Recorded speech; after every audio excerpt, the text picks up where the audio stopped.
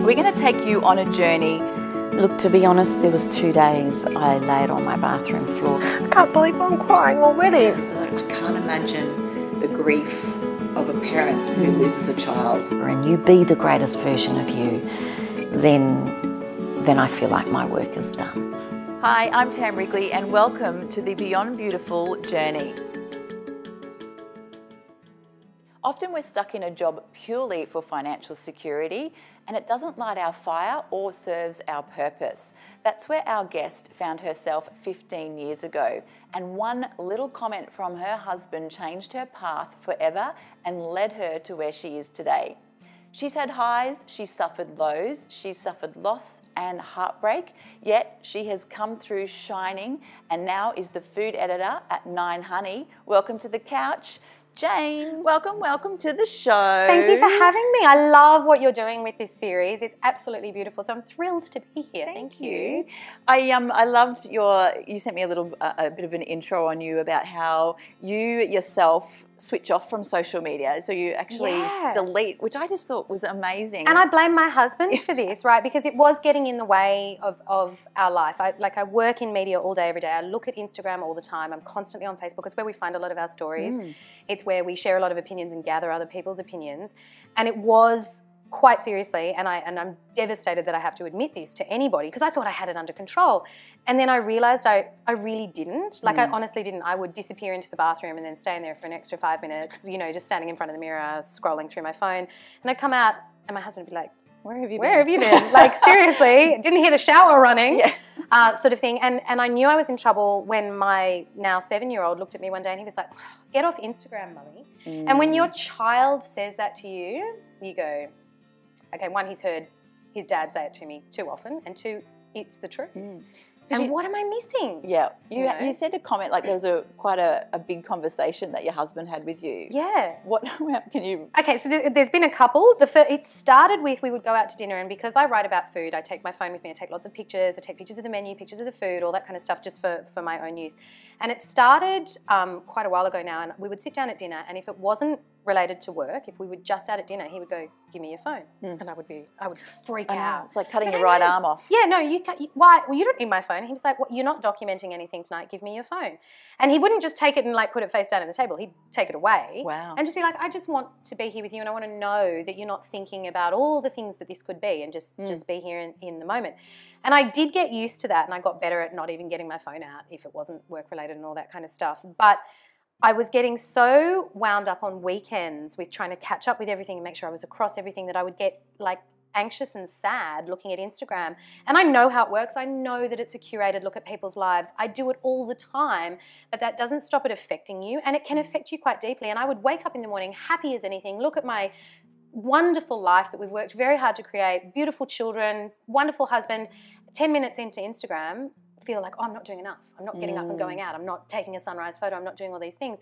And he could see me getting anxious. And so it was his suggestion to delete the app from my phone over the weekend. He was like, I get that you need it for work. Yep. And it's a wonderful tool and it's lots of fun. But if you can't regulate it yourself, take the temptation away. Yep. And we had a fight about it. I was like, I've deleted it off my phone. He goes, you've deleted it off that phone, but I know you've got another phone, and it's still on that phone. You've got a spare one. I had like stashed. multiple phones. This sounds like terrible addiction, doesn't it?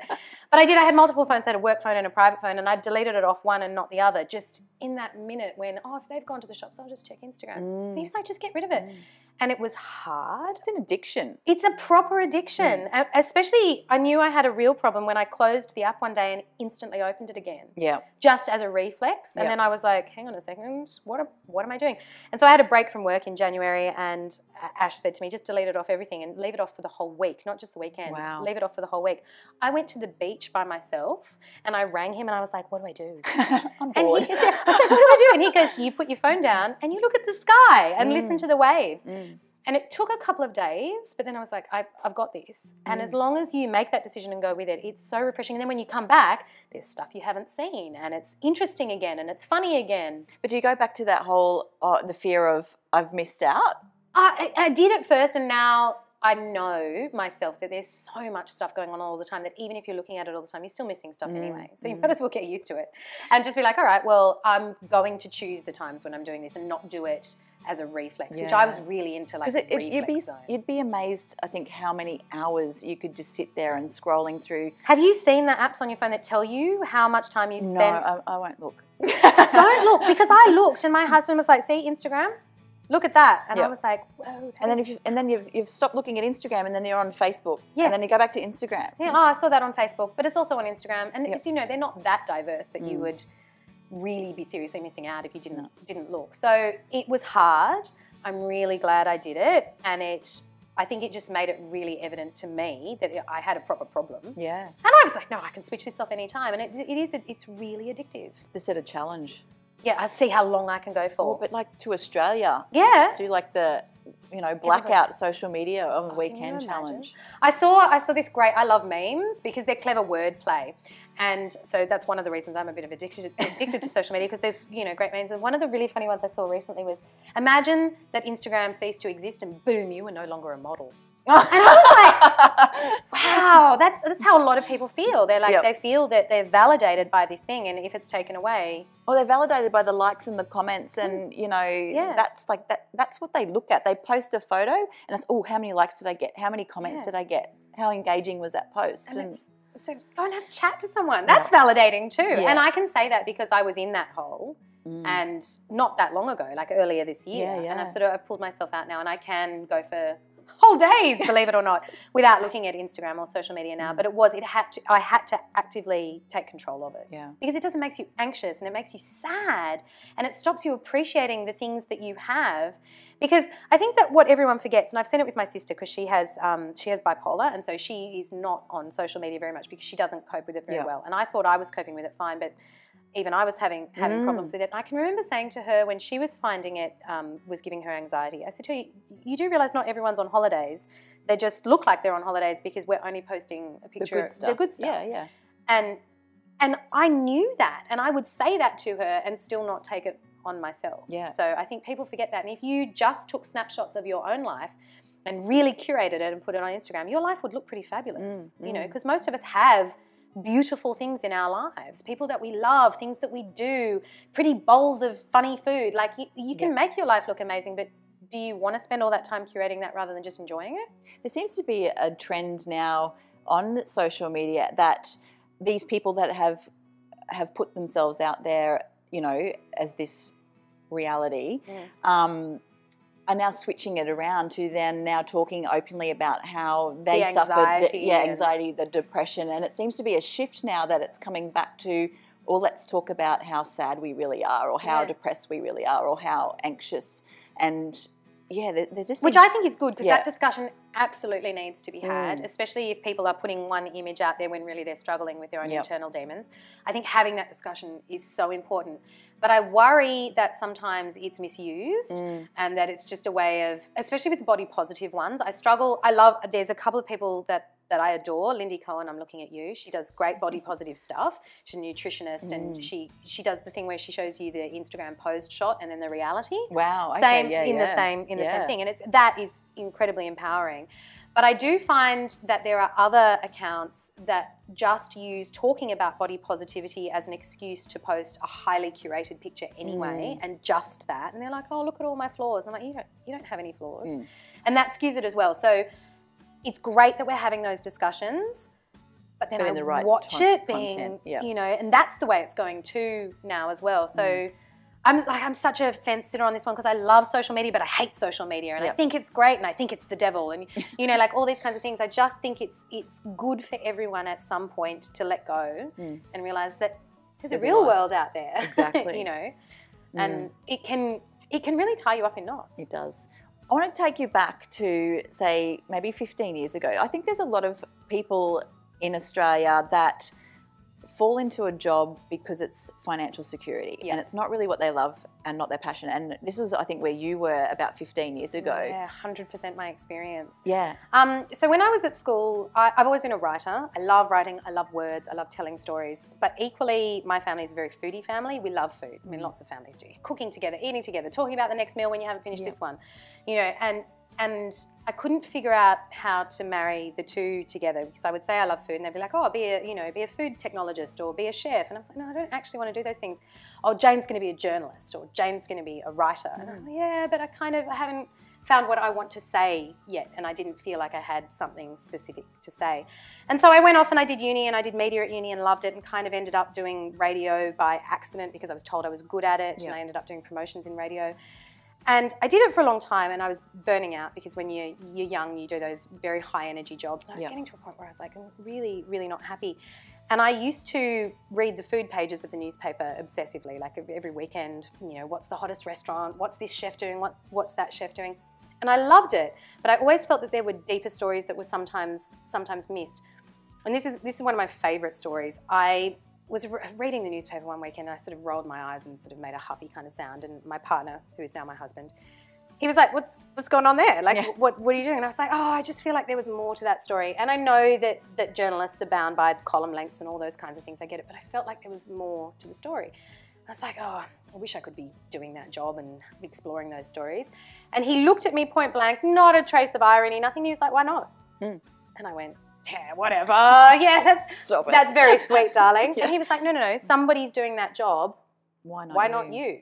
And it was his faith in my ability to do it that made me go, hang on a second, maybe I could. And we sort of devised this plan of how I would change direction in my career. And it was a really scary time, because I did jump right off the deep end. I had a very secure job. I was making decent money. We had plans for the future. We wanted to get married. We wanted to have kids and all this kind of stuff. And I could have stayed in that job and been unhappy but very secure, and done a lot of really incredible stuff. I worked with incredible people, did lots of fun things. But with his support and somebody really believing in you, because you can believe in yourself all you want, but you're not going to necessarily push yourself, and he was like, no, we'll give it this time frame, and I think you should do it. Send some writing out, hunt for some work, see what happens, because I think you can do it, and somebody's doing it. It exists as a job. And so I went, oh, okay, sent some samples of writing off. I was picked up quite quickly, which was really, really nice. And then I had to make the very scary decision of leaving full-time work to be a freelance writer. How did that make you feel? I was terrified. I was so scared, and I would lie awake at night when when you're pitching for work and chasing invoices, which every freelancer knows is hard graft in itself. All that kind of stuff, and I would lie awake at like 2 o'clock in the morning thinking, is it ever going to be enough? Am I ever going to feel like I'm doing this right? Yeah. Because you're constantly chasing, especially in the early days. And I would lie there at 2 o'clock in the morning and go, oh my God, I've made the worst decision.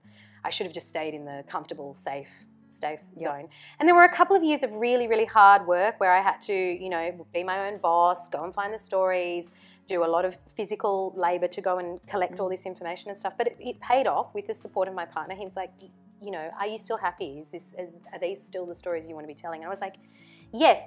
And that passion for telling those stories was, I think, the thing that carried me through, and his support. And now I'm doing what I do. I'm a food editor. I love what I do. I talk to chefs all day. I cook things for funny people on TV. I couldn't have ended up in a better position, but I had to make that really scary jump first, and it was terrifying. But I would say to anybody that's thinking about doing it, if you have someone to support you, because there are dark times, there are times when you think you've made a bad decision, but if you have someone that supports you and you think you can do it, go for it. Don't be the person that goes, what if, or coulda, woulda, shoulda kind of thing. And that was aside from him having huge belief in me, we just made this decision that we were going to be the people that took the leap, because they're the people that succeed. Yeah. You'll never get to do what you want to do unless you take that risk. And it was a big risk. I think that's the one thing that stops a lot of people following their dreams is it's the fear of the unknown. It's the fear of, what if I fail? It's the fear of, I've got no money, It's like, how do you... We did it in a really pragmatic kind of way where, happily, he's a very pragmatic man, and he sort of went, well, we can sustain it for this long, or you can sustain it for this long, and then you'd have to get a real job. And so we went, okay, but we mapped it all out, and we went, I'm willing to give it this much time, energy, and finance, because, you're leaving good money to potentially earn nothing. We'll give it this long, and then if it's not working, you've tried. And there's nothing bad about trying and not succeeding, because you've learned and Do you find, though, that that's probably like my biggest thing is that fear of failure and the fear of what people are going to say if you don't. Like, yeah, you know, like it's like, okay, I've left real estate to do what I am doing. Because that's exactly what you did. Were you scared? Yes, and I'm still scared that people, if I don't make this work, then people, I think it's that whole people will talk about you, or they'll, you know, like it's that negativity behind, oh, she failed at that. But you know what else I learned in later years was no one cares. They really, like, you think they're talking about you, and again, this husband, baby, no one cares. No one's, you think they're looking at you, no one's looking at you. Yeah. You know, and I think when we realise that we're not the centre of, like, we're the centre of our own universes, and we have to believe in ourselves, but nobody else is looking at you, nobody else is talking to you. They've all got their own problems that they're dealing with. And once you, because I did have that real fear, especially when I was in the thick of the hard yards, when I was really like, oh, I'm just never going to make enough money doing this, or my time is, I'm getting paid so little for all the time that I'm putting into this or whatever. I think once you realise that people will only respect you for trying, for pursuing your dream, they're not really going to judge you because they've got too much other stuff of their own going on. I think then I let go. I sort of went, well, if I have to go back to a full-time job, who's going to know? They'll just think that that's something that I'm doing, that I chose to do. They're not going to know. Yeah. And I'm in a full-time job now. I just happen to be doing what I wanted to do, which is fortunate, because I stopped freelancing in the end because that time of my life was over as well, and I had an opportunity to do what I wanted to full-time. And freelancing is great, but that period of my life was over. Yeah. And then now the 9 Honey food editor. How did that all come about?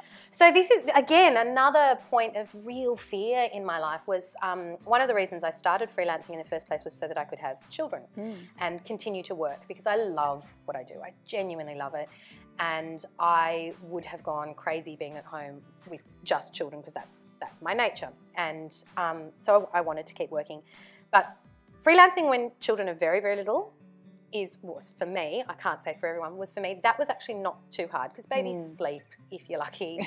And you know, you've got windows of time to do things, and they don't demand as much attention as a toddler. Yep. And so once I hit the toddler stage with kids that needed attention, I didn't feel like when I was working at home that I was either giving my work enough attention or my children enough attention. So I felt like I was doing both things really poorly instead of one or both of them really, really well. And so we started thinking about looking for full-time work, but I was only in that stage of thinking about it. I didn't really want to go down that path. I wasn't there yet. I wasn't ready. Part of me felt like it would be a defeat because I was no longer a freelancer and in charge of my own world, you know, all those things. And the role of food editor at what was then just 9 Digital, Honey didn't exist yet, it came up and I ended up in discussions about it with someone, and the opportunity was there. And again, husband was like, what? Why not? Yep. And I was like, but I'm not ready. I'm not ready. I know we talked about it, but I was thinking like months down the track. Years. You know, like years and years. And again, having a supportive partner, it's not the answer to everything, but it certainly helps. And he said to me, well, why not give it a go? And if it doesn't work, you just pull the plug. Like it's not a bad thing. Give it a go. You don't want to be that person that didn't give it a go and let this incredible opportunity go. So it was actually slightly too early for me emotionally, but it was definitely the right thing for our family and, you know, for career progression and things like that. And again, I did the 2 o'clock in the morning thing. I lay in bed clutching my then 2-year-old, sleep, beautiful little thing. And I was like, oh my God, I'm going to be sending you to daycare. Am I making the right decision? But he was ready. You know, I couldn't give him the socialization at home that he needed. And it was about me holding on to something that I thought I needed, which was to be a freelancer and to be a working mum at home and to be all these things that other people And I think thought. we brought up in society that, you know, the women do stay at home and they do look after the children until those children are ready to go to prep or grade 1. Yeah. So to have that decision process, I guess, thrown in. I was kind of yanked out of my control. I was like, oh.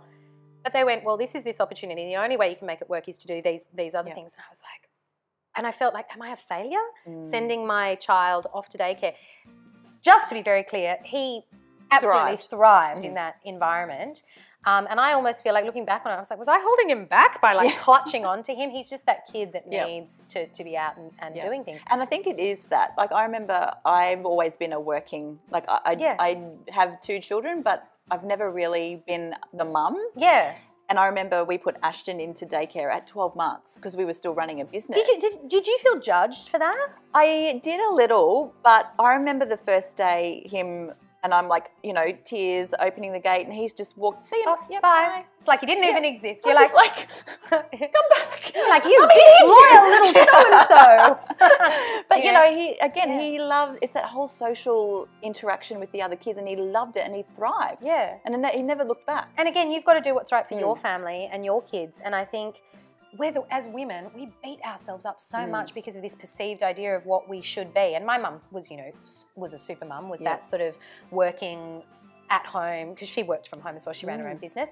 So that was the example that I'd been set as well. And I sort of felt like going into an office was almost a failure in a sense, when it really wasn't. It was just where our family needed to be at that time. And to be honest, and I know everybody's different, so I can only make the judgment for myself, but I am a much better mother when I have things of my own. When I go away and do something and get to be the Jane outside of being a mum, then when I'm home, I'm all mum. I'm not half here and half there until I start looking at my social media. When she's reinstalled it. Yeah, exactly. No. But then when I'm home, I'm mum, and I'm not trying to be freelance mum at home, writing and, you know, fitting in 10 minutes writing here and there. So it was actually for the health of our family, and again, this is very personal to our situation, I'm a better mother when I go away, burn off the energy that I need to professionally, and then come back and can be, you know, so true, mum at home. You're cooking cakes and wearing sweatpants, whatever it is, you know. Your biggest champion passed away recently, probably about 4 years ago now, with ovarian cancer. How did that impact? Okay, so I'm going to get teary. I can't help it. So it's been 3.5, nearly 4 years since my mum passed away, and like my husband, she has been one of my biggest supporters. She just always believed. She was very much that mother that was like, if you put your mind to it, I believe you can do it. And she was one of the reasons I love to cook. She's a wonderful foodie mum, always exploring in the kitchen. And we just had this little saying between us was just be intrepid in the kitchen, you know, like just always explore. It doesn't matter if it goes wrong. Food goes wrong. Just, you know, add some more salt. Yeah, try it again. If the ingredients are good, it doesn't look great, but it tastes amazing, you know. And she was my biggest supporter, and she helped me with the transition of my career in terms of just believing in myself and all those kinds of things. But she was diagnosed with ovarian cancer, and we were given this horribly necessary timeline where they sort of say to you, it's different for everyone, but it might be 5 years. And for us, it was exactly 5 years from diagnosis to the end. And for a lot of that time, she had very, very good quality of life. So we were lucky. We were really, really lucky. But she was such a brave woman in that, can't help get teary about these things. In that time, I had 2 children, and she didn't once shy away from letting them see what she was going through. She thought it was important not to hide illness and struggles from children. She was like, we'll grow up to be better people if they have just been exposed to this.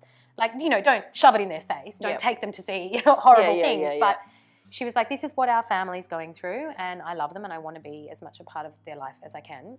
And they both just knew from a really early age what death was, and that they called her Nina because they couldn't say Nana.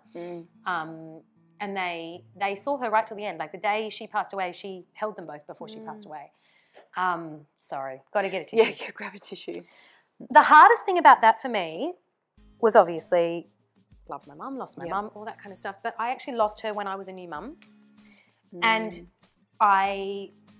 we're a very talky family, in case you hadn't guessed. So we were lucky in that 5 years. We had a lot of closure. We got to say a lot of things that we wanted to say. But what I never got to say to her, because it didn't really occur to me until slightly after she was gone, was thank you for everything. Because you really don't know until you're living it yourself what a parent has given up and put aside and sacrificed for you and put up with. She used to joke that I was a terrible talker and that I never stopped talking. And it wasn't until my eldest started talking and never shut up from the second that he woke up till he fell asleep at night that I actually understood what she went through with me. And I just remember looking at the sky that day and going, oh my God, I'm so sorry. And thank you so much for never telling me to be quiet, for just letting me do what I needed to do. And if there was one thing that I could change about it, the whole process was she had such grace and humility, and she was so brave and all those things. And I wouldn't change my boys seeing that. What I would change is them not seeing me thank her. You know, that's the only thing that I would change. I would say thank you to her, and I would say it very often. And I did thank her, but not as much as I want to now as a mother. Yeah. Where she was my biggest champion. She believed in me all the time, unconditionally, probably without good reason a lot of the time. But, you know, now that I want to give that to my children, that was because of the example that she set. And she Never once pushed me into anything I didn't want to do, but supported me in everything I did want to do. Did she give you boys any words of wisdom? The boys? Yeah. One thing she used to always say, and this is a well-known thing in our family, she was like, never hurt anyone on purpose. You'll do it by accident anyway. Don't do it on purpose. And so if they were punching each other or whatever it was, she was like, don't hurt them on purpose. It happens by accident. You don't need to do it. You know, and I love that as a life saying, and we've taken it into our own family. Sorry, I probably look terrible. I'm streaming over here. And I genuinely think that's a good way to live. Don't climb over people. Don't hurt people. Don't say nasty things, because you say things off the cuff and you don't even know that you've cut someone deeply. So I don't know. I just think I think they're good. They're good words of wisdom. My children know them. I say it to them all the time. Stop punching him. Yeah. You don't need to hurt him on purpose. You know. So yeah, I think that's a really beautiful way to live in the world. She was a very compassionate woman, my mum. Do you find that the things that you do now in life, that you stop and think, what would my mum think? What would my mum say? She's a great gauge. Yeah. But if I don't know, I'll say, well, what would mum think? Do you ever feel her? Oh, all the time. Yeah. Do you know when I feel her most? And this is getting into sort of a bit hocus pocus land, but that's, you know, each to their own. I feel her in sunsets because the evening she passed away, the sky was like a blazing sunset. Of purples and pinks, and they were her colours. She was a very purple, pink, floral, big flowers kind of person. And I was driving back to the hospital, and I knew. I looked at the sky, and I'm going to get all teary now. And this is a very personal story, because people can believe whatever they like, but I believe I felt the moment she left. And I pulled up at the hospital, and my sister came in with me at the car, and she just looked at me, and I said, I already know. I already know. Because she said goodbye to me, and you can believe whatever you like about that, but that's what I felt. And I see her in every purple sunset now, all the time. But I feel her at other times as well. And I don't care if people think that's hocus pocus. It's, for me, that was a really terrible moment, but a beautiful moment. And I feel her in glorious sunsets all the time. And it's nice because it's a joyful memory. Very sad, but there's joy in that as well. That you know. Do you think she'd be very proud of what you're doing now? Do you know when I think she'd be proudest? This morning I did a segment on Today's Show doing make-ahead breakfasts to make life easier for busy families. And she used to love watching cooking segments or food segments on morning telly. And I have moments where I walk off set and I'm like, oh, she'd be so proud. Mum would have loved that. And it's a good judge of whether or not I'm making interesting, good content. Would Mum like it? Yeah, she would have loved it. I'm proud of that. Where do you see yourself now then in 5 years, and where will we be on our TVs? Look, do you know what? I love doing the TV part of this job, but more than anything, I love helping people feel comfortable with food. And the TV aspect of that is great fun, but for me, it is the biggest opportunity to remind people that food shouldn't be frightening. I think we have, and it would be easy to blame the media, but I don't believe it's solely the media's fault. There's a lot to do with society attitudes to working families and all this kind of stuff. But we're very divorced from our food now, and a lot of people have this thing that I call kitchen anxiety or food anxiety for so many reasons. Either they're so focused on eating healthy that they've forgotten to enjoy it, or they're so desperate to make food that's Instagram worthy that they've forgotten that it has to taste good and be edible. You know, people have this real fear that if they don't plate up something that can look good on MasterChef, that they're doing it wrong. And I'm a real believer that we all need to remember that the only thing food needs to do is nourish you at the end of the day. And sometimes that can be fried chicken. Sometimes it can be salad. Food shouldn't be frightening, and it should be accessible. And the only way to make it accessible is to make people want to play with food and to feel less anxious around it. Do you think you've touched such a great point there? Because I think, you know, we do see, and again, I guess it all comes back to social media, is, you know, these fit dads, fit mums, you know, watching what they eat, telling you that you shouldn't put this into your system and that you should only, and then so we look at menus, or we look at when and you're a grocery, calculating. Is this, you know, going to put on kilos, or is this, you know, like, I just think we've lost the art of loving food. And so much about food, self-regulation and everything comes down to whether or not you're enjoying yourself. Because if you can enjoy a couple of pieces of fried chicken and then go, I really enjoyed that, I was present, I was here in the moment, I had a great time, and then let it go and not sit there and eat the whole box or make yourself feel sick or then beat yourself up about eating it. Got to go for a 10K run tomorrow because I ate 2 pieces of pizza last night. It's all about balance, because I believe in eating healthy, but I don't believe in eating healthy to the detriment of happiness. Like, food should be joyful above anything else. It should be shared and it should be joyful. It shouldn't be hidden away in a cupboard feeling guilty and terrible about it. And I think when you find balance with those things, and you learn that you can have your fast food, but you can also equally make an exceptional salad that not only is good for you but tastes absolutely amazing. When you find that balance, I think you're more likely to find happiness. And I don't believe in restriction at all, which is, you know, I exercise. That's the only thing that I can do because I eat a lot of fantastic. Because you cook a lot of food. I cook a lot of food. I eat a lot of food. I spend a time with a lot of amazing chefs who cook exceptional food, but you can't eat like that all the time and not pay a certain price. Yeah. The price that I pay is I just have to exercise. And I've just decided that I would rather enjoy good food and then have to exercise in a positive way, not beat myself up about it, find something that I love and do that rather than restrict myself. And I feel like that about, and actually this comes from my dad. Surprisingly, he wouldn't think of himself as a foodie person at all. He just let everyone else in the family do that. But he's just got this attitude of a little bit of everything, a little bit of everything, because as soon as you start cutting things out, you feel deprived and then you go off the deep end and you have too much of it. And I remember having this discussion with him when I was quite young, so I would have been like early teens. And he was like, even the best thing, even the best piece of food can be bad for you if it's the only thing you eat, Jane. And I was like, wow, that's and you know what? I think we were reading the book of Mahatma Gandhi's life, and he was going through a phase where he was only eating like peanut butter and grapes or something, and he got really sick. And people were like, dude, you're not taking care of yourself. And I was like, grapes? Can grapes make you sick? And I was quite young at the time, and we had this big discussion, and he said to me then, he was like, you could eat salad all the time, but if it's the only thing you're eating, you're going to get sick. So I am very much against superfoods, by the way. I should just throw this in here now. I hate the idea of a superfood. I really dislike it because as far as I'm concerned, all foods are super if you know how to use treat them properly. And I love kale, don't get me wrong, but I don't think kale's any better for you than eating a different type of green. I don't think it's any more super than lettuce. You know, you just have to have the variety in there, and I think people get fixated on this idea of a superfood that you should have it in everything. Have chia seed in everything, have kale in everything, have apple cider vinegar in everything. But it's not good for you if you have it in huge quantities. It's about balance. What's and making it taste good. What's your favourite dish to cook in the home? That's like asking me which child's my favourite child. It's almost impossible for me to say. I have some dishes that we come back to because we love them. I don't actually have a favourite food or a favourite recipe that I like to cook. I have types of food that I like to cook. And I like cooking lots of vegetable-rich things just because I think vegetables have the most extraordinary flavours that we often overlook because meat's a quick and easy fix. And I'm not a vegetarian and I'm not anti-meat. I just think that vegetables are sadly overlooked and they need champions in this world. And I love vegetables, and my husband happens to love vegetables as well. So we do a lot of roast vegetable salad type meals and things like that. Having said that, currently a staple in our house is oven-baked chicken nuggets that we make ourselves because the kids love them. And you can make an adult version at the same time that you're making a kid's version. So we actually made these last night, and they have like a panko, which is the Japanese breadcrumbs. And I've made these for videos for Nine Honey a million times because everybody loves them.